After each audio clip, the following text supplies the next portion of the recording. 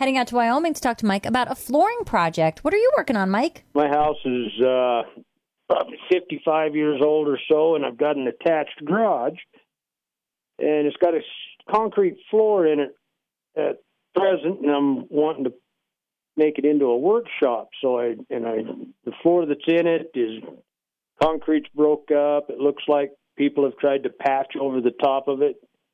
And I was just wondering about putting a subfloor over the top of that, if I needed to do anything with that concrete or what I should use for subfloor material. So basically, you just kind of want to cover that concrete surface so you have something that's more comfortable there?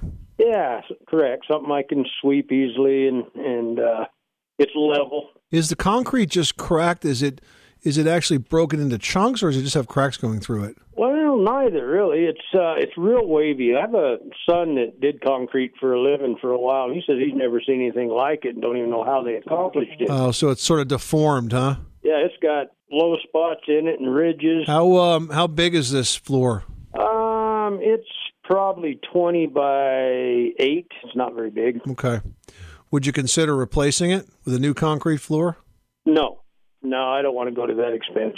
Yeah, because my concern is that whatever you put on it's going to follow the curve of the old floor. Yeah, unless he builds out sort of, you know, like a framed floor to sit on top that has, angled bottoms. Yeah, even if he does that, it's going to be really hard to customize that and get.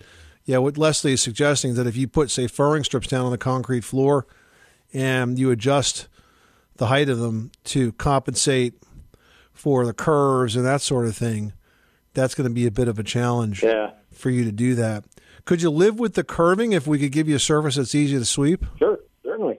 That's basically what I'm looking for. Well, I'm going to try to give you the easiest thing to do here, and I think that if you would use a very good quality epoxy floor paint, I think you'll get the surface that's very easy to clean. Now, the way epoxy floor paint works is when you buy it, it's in a gallon container, but it's only filled up to be about 3/4 of a gallon of material. And then there's usually a hardener that makes up the other quart. You mix them together after the floor is thoroughly cleaned, and you apply the paint to the floor. You work it, say, from the back out. Usually there's some sort of a decorative chip that you can add to it, which gives it some ability to kind of hide dirt and that sort of thing. And you work your way out of the garage with that.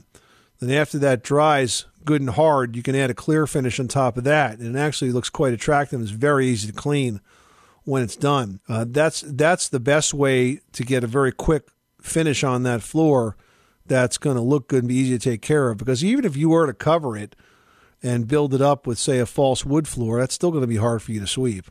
As long as the concrete is not cracked and unsafe or the sections are lifted up, I'd just tell you to paint it and forget it and move on. I'll certainly look into it. That sounds like the best option for me at this point. All right. Good luck, Mike. Thanks so much for calling us at 888-MONEY-PIT.